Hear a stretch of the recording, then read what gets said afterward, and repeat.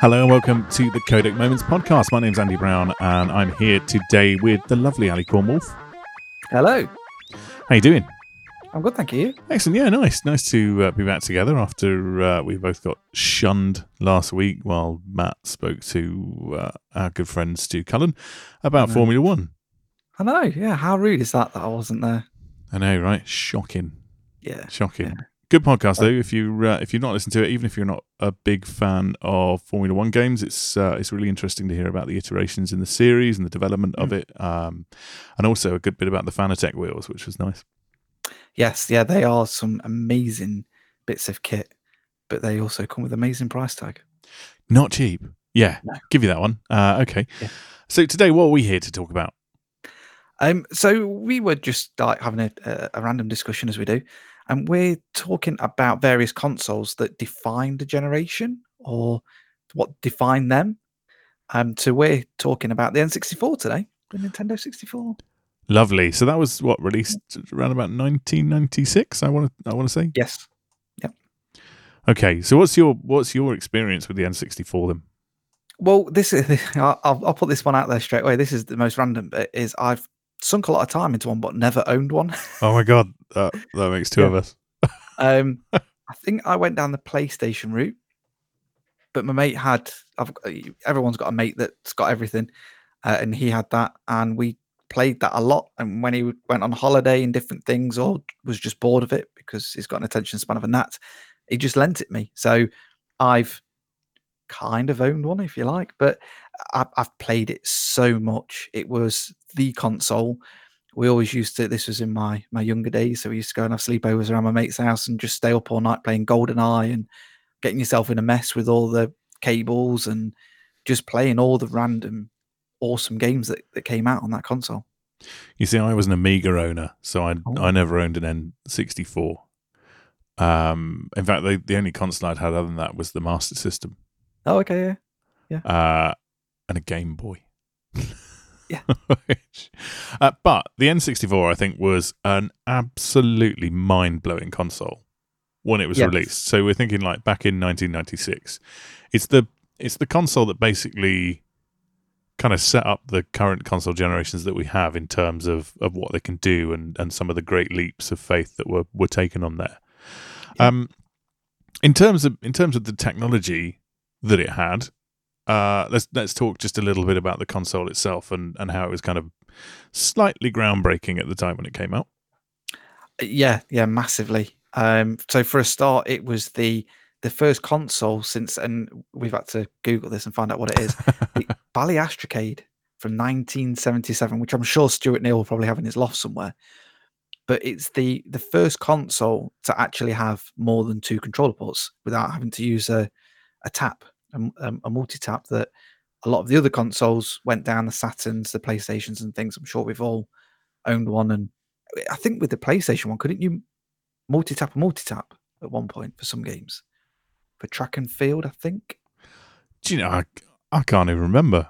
Yeah, I remember something like that. Or there was something you could do with a multi-tap to hack games, if you like. Not hack games, but do something in the game. I don't think when I had a PlayStation, I don't think we ever had any games that had that many people able to play at the same time, or that many people together. Oh, you've not lived playing to multi-tap a multi-tap. Yeah. But yeah, it was ridiculous. Obviously, it brought the cartridge system. It stayed with that. It had a memory expansion, which had the grand total of 4 megabytes. Yeah, so that basically doubled the system memory. Yeah. And in '96 on a console, that's phenomenal. Yeah, and I think it's the only console. Someone might be able to correct me if I'm wrong. That's had a modular upgrade port in it. I'm sure someone will correct you. Yeah. Tweet us if I'm wrong, but it's at least not something that's not common these days. Yeah, because you could also have the rumble packs on them, which were removable on the controllers as well. And the controller was just insane. That kind of like Triton Spear. Yeah. It's a very, very bizarre kind of layout, but it worked. It's a lot of things with the N64. It was like, that's mental, but it worked. I suppose it's kind of like the precursor of the twin sticks. It's just a shame that you kind of had the choice of either or. And I remember that being the awkward thing about playing GoldenEye is you still had to use a key press to aim. Yes. Yeah. It was the Z button underneath, wasn't it? And then using your thumb, depending on what. Because I used to have. I used to use what was dubbed the Duke Nukem controls. So when Duke Nukem came onto the N64, I used my left hand on the D-pad and my right hand was on the thumbstick. And on N64, they had some weird names for the setups on that.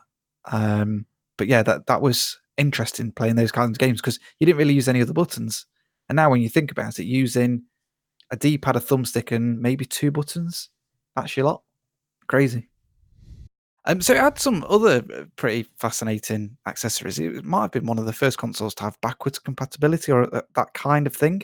It had a transfer pack between the Game Boy, the Game Boy Color, and the normal Game Boys for Pokemon Stadium. But it also had a special cartridge that you could plug in so you could play Game Boy games on your TV as well. Pretty impressive for its time as well, like a little converter cartridge, if you like.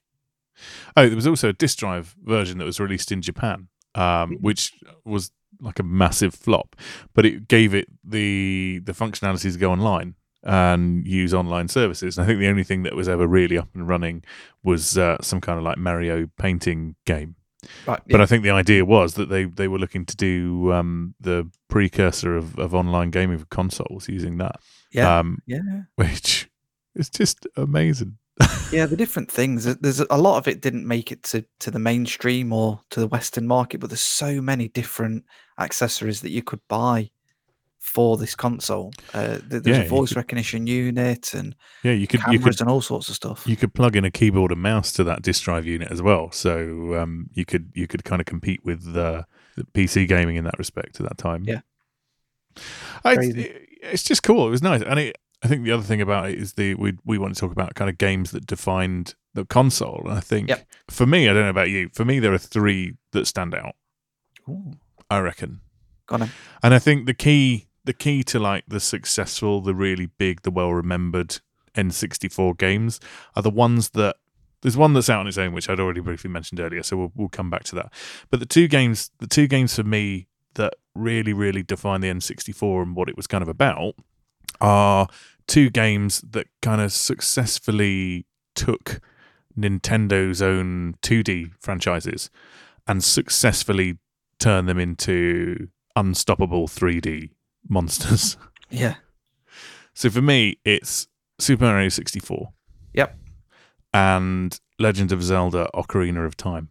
Yes, definitely. Yeah, Ocarina of Time's got to be in there for anybody. Which was just a phenomenal game. A game that I bought recently. Well, I say recently, a couple of years back, when I bought a new 3DS. I thought I've got to have Ocarina of Time play it on that. Yeah, fantastic game. Yeah, and then Super Mario 64, which really was probably the first successful, really 3D console game. I want to say the first one that took a big franchise and made it into a well polished, successful 3D game. Yeah, they really embraced that 3D aspect on this console, and you was just spinning the world around, or you kind of the way you ran around different bits, and it was very like running across a ball kind of thing. It's quite well polished in that they I seem to recall they used the movement of the camera and the movement of the world to reveal elements of the either objectives or elements of things they wanted to highlight were done through the world in camera as well. Yeah. To help you get a sense of the world around you and what it was. So it wasn't just one constant 3D perspective. Yeah, it was a really great use of the technology for its day as well. And apparently, this is something I read earlier, apparently it had been in development at the same time as Ocarina of Time. And Ocarina of Time took about 2 years longer. So they stole like a load of the puzzles from Ocarina of Time and used them in Super Mario Wow. 64. Wow. That's mental. So that amused me greatly. So what was your other game that you briefly mentioned? The other game that I briefly mentioned is GoldenEye. Oh, yeah. And to a lesser extent, Perfect Dark, I suppose. Yeah, Perfect Dark was good, slightly different, but I think anybody that's owned an N64, even if they didn't like it, which shame on them if they didn't like it, but everyone's played GoldenEye, and I don't think there'd be another shooter like it. The problem for me, and this is what I have with older games, is I struggle to go back to them and play them in that state because what it sounds daft, and what I'm about to explain will be an alleyism, if you like, but I feel like my brain automatically upgrades what I thought the game looked like. No, that's the normal human condition. You kind of you smooth over the rough edges in your mind, and you give it polish that probably wasn't there. It's, hence the term rose tinted glasses. Yeah. I'm exactly the same. I'm like you. I have a fond memory for games on previous consoles, but I'm not a retro gamer. I'm not someone who would go back and have the patience to actually play a lot of these games. It was janky as to be fair. Especially doing slaps with Odd Job, and I mean stuff like that just wouldn't fly in this day and age. No, but it was great. It was a phenomenal. It was developed by Rare, wasn't it? And it was just a phenomenal game when it came out. It kind of first-person shooters were becoming established on the PC. I think Doom had come out about 4 years before. Yes, possibly. So we had a lot of Doom. From what I remember, we had a lot of Doom clones, and this is one of the first games that really set a first-person shooter in a kind of realistic backdrop. Gave it that kind of touch of realism, and also did it on a console. There was a lot of interesting development options and choices, and I think one of the things that they did there, people might not do this now as easily, but they designed like the level first as a space. And we're like, this looks good. This is nice. Let's do that. And then it was only after they'd kind of actually built the level they'd go, right, so where are we going to start? Where are we going to finish? And how are we going to work our way through it? Yeah, crazy. And I guess there might be something else, but it's the most successful. I would say it's the most successful movie franchise that's had a game associated to it. So obviously we're now getting movies that have been developed off the back of a game, Rampage and stuff like that, and the Pikachu film and stuff. But the games always come first, whereas a lot of games, although me and Matt love Wolverine, a lot of games that come after the film can be a bit rubbish and a bit. Yeah, and I think that's the thing. I think they were lucky in the license that they had, because it's not a straight retelling of the GoldenEye story. I mean, all the plot elements are there, but actually a lot of them are expanded upon in the game. You play a lot of sections in the game that Bond had no involvement in the actual film, or very little involvement in. I think one of is it the bathhouse? Yes. Scene where you're fighting your way through the bathhouse, and you just think, well, this is literally come from one brief reference where he has that fight with Onatop. Mm-hmm. And that's all it is in the movie. It's just one scene, and it's fleshed out to become an entire level. And I think it's probably the first person shooter game that encouraged speedrunning as well, because you had different levels of how quickly you complete the levels to get. I want to say 00 level, but I'm not sure if it might have been. Yeah, was it Agent, Secret Agent, and 00? I think with a skill difficulties. And obviously, weren't they? if you went through and did every level at 00 Agent, it unlocked something at for either multiplayer or something else that you could play. And I mean, everyone's done multiplayer in Facility and just put proxy mines everywhere and waited for someone to walk in and stuff. Guilty. Yeah. I totally, and that multiplayer element of it being on a console, the ease of in an era when there were good first person shooters on PC, but if you wanted to go and play them, it involved having a LAN party at somebody's house, and that plug in and play couch co-op in a first person shooter like that, it was brilliant. Graham and I played so much of that. And how ridiculous is this? Not to compare sizes, Andy, because it's not that kind of podcast. But I've got a 50-inch TV. I presume you've got something similar, maybe bigger. I've just got the old 42. 42. Yeah, I've got a wife and a child, mate. I have size restrictions placed upon me. I presume I say presume, but most TVs back then weren't even that big. Back in the day, where there was 4 of us huddled around a thing, trying not to look at each other's quarter of the screen. Yeah, and you got to think a lot of these will have been in bedrooms as well, on little portable sets. And it's just crazy to think that now, I know it's probably because we're all bigger as well. So having 4 grown blokes, or females, if they want to join in, sat around my TV now, it would just be like, it's a bit sweaty in here, boys. But you've got a bigger TV for it. But back then, you're probably looking at 30 inches, maybe, if you were lucky. Oh, not even that. I would expect they were measured differently on CRTs anyway, weren't they? I think. Yeah, because of the curvature and stuff. But it just an amazing game. But it was only like what was it, 320 by 240 screen resolution anyway, wasn't it? I think the expansion pack enabled you to have up to like 640 by 480. You think it's not even really quite DVD quality.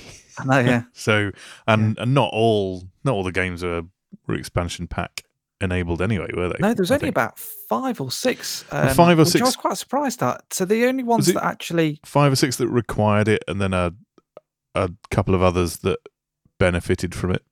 Yeah, so the ones that required it were Donkey Kong 64, Majora's Mask, and Perfect Dark for the single player mode.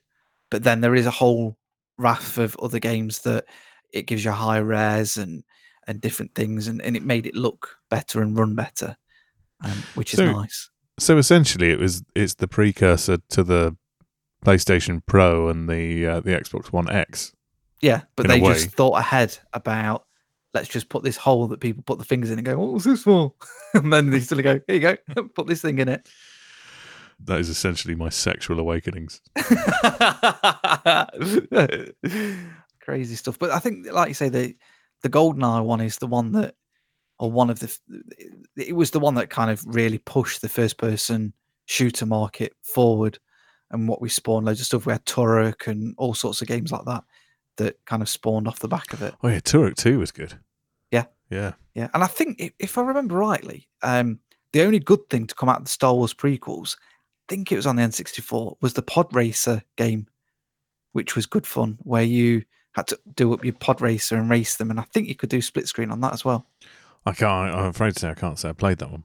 It was good fun. If it wasn't on that, I do apologise, but I'm fairly certain that I remember sat playing the Pod Racer game on the N64. But just a couple of games that I wanted to mention that I had loads of fun playing as well. Star Fox 64. Oh yeah, that was good. You see, I was thinking about a few of these, and I have to say a lot of them that I was kind of thinking, oh yeah, I remember that one. I was thinking of the SNES versions. Oh, okay. So like the original Star Fox and Pilot Wings was the other one I kind of thought of. I was like, oh yeah, Pilot Wings was massive. But I thought, no, was it the SNES version of that was really, really huge? I know Pilot Wings 64 did well, but yeah. I think my benchmark is how much did they use it on Games Master? Yeah. For challenges. Yeah.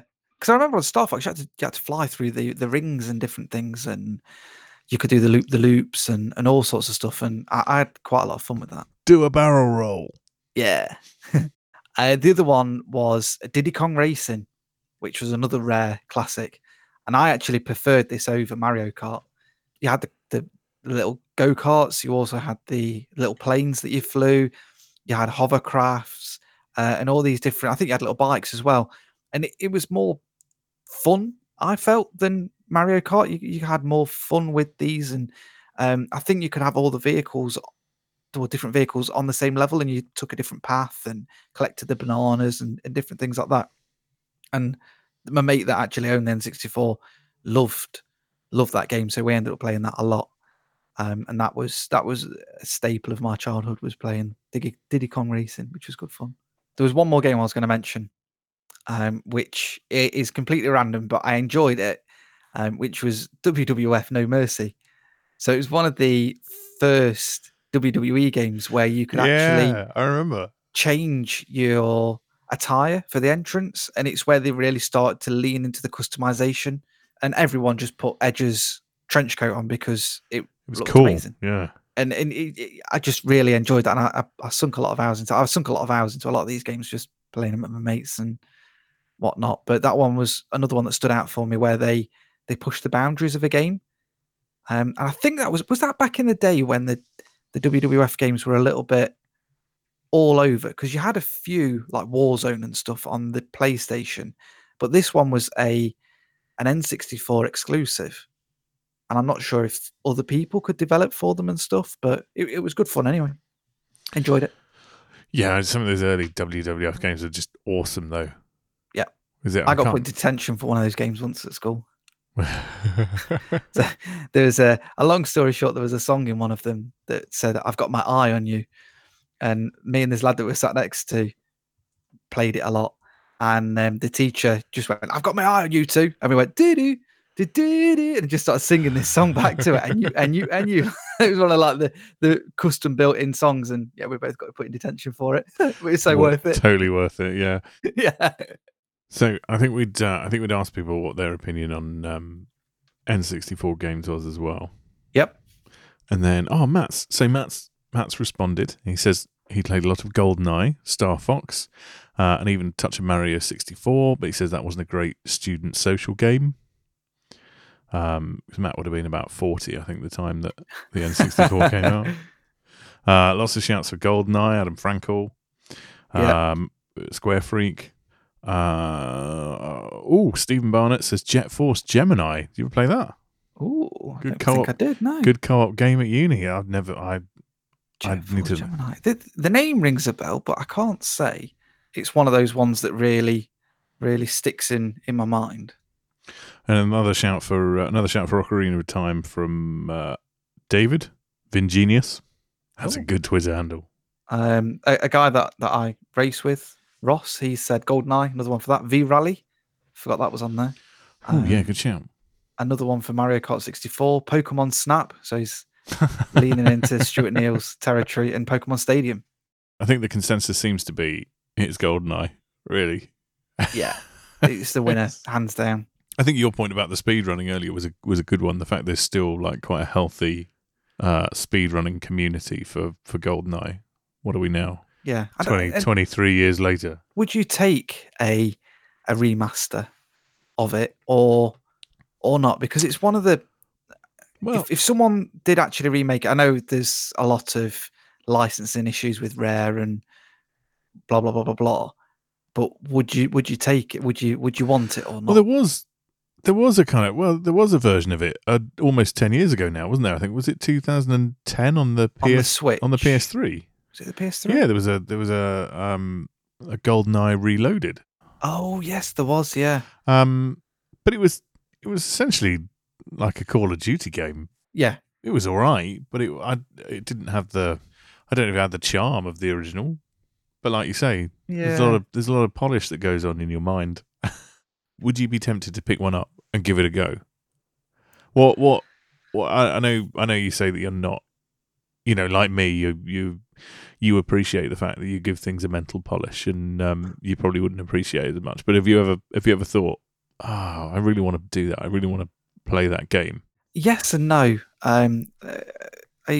My wife used to be friendly with someone else and who had a retro gaming room and stuff not so long back, and I played on an N64 then, so we're already talking maybe 4 or 5 years ago, and it was good to revisit it, but then I was like, this is not painful, but I'm just used to the polish these days and how they look, how they control, how they feel. There's a lot. It gives you a greater appreciation for what we actually get in today's day and age. And some of these young whippersnappers that are very quick to have a go at a dev because of the loot drop rate in something, things like that. Imagine not being able to turn your head and move at the same time. Yeah, and you kind of think, you kind of just want to go, please. You don't know, you've been born, son. And it kind of makes you appreciate games more. And I don't know whether I would buy one, because I think I'd just pick it up for 50 quid with a handful of games and then be disappointed in it. It would just sit in a cupboard. I think I would. I'd like to play it for one drunken night with my friends all together, couch co-op, and then I think, like you say, I think it would just probably sit in a box and not be given the attention it deserves. Yeah. So all you need to do is invite Stuart Neal, chip in a tenner for his bag that he has to check in, so he can bring it with him, and job's a good one. Sounds like a really good idea, actually. Right, okay, there we go. Pizza and N64 party at my house. Yeah, I'll bring the beer. Even better. Kev will bring Right. port. If you're up for joining us for our N64 party, then actually we should do this and record that. That would probably be a better episode. Yeah. That would. Hopefully Kev won't break his ankle this time, tripping over all the wires. Like you say, your mind plays evil tricks on you, and then suddenly you're like, yeah, that was amazing. And I think that's why I don't go back, because I like my memories as they are. You know, when the N64 was out, I was young, 14 maybe, something like that. I think you say it was 99? 96. Came out 96. I was 11. But yeah, and you can't replace those memories, and I don't know as whether I would want to. But yeah, so N64 party at my house. Anyone who wants to come along, you can tweet me at Clinical Andy, or you can tweet Ali. Yep, at Cornwall. Or you can just generically tweet Matt, because he actually has the at Codec Moments handle on Twitter. Yep, he takes all complaints as well. Do you think he's going to listen to this before other people? Should we get people to tweet him something really random? Yeah, I can't believe they said that in that episode about you, Matt. If you're listening to this, take the opportunity to just send at Codec Moments a quick tweet now and say something along the lines of, "I can't believe you finally caved and bought an Xbox." Yeah, that sounds good to me. Yeah, and we'll see what he says. So yeah, brilliant. You should leave us alone. So childish. Right. Okay. Well. Yeah. Thanks very much. We'll organise that N64 pizza party, and until then, have a good week. Next week we'll be back with an episode talking about some of the reviews that we've had on the site.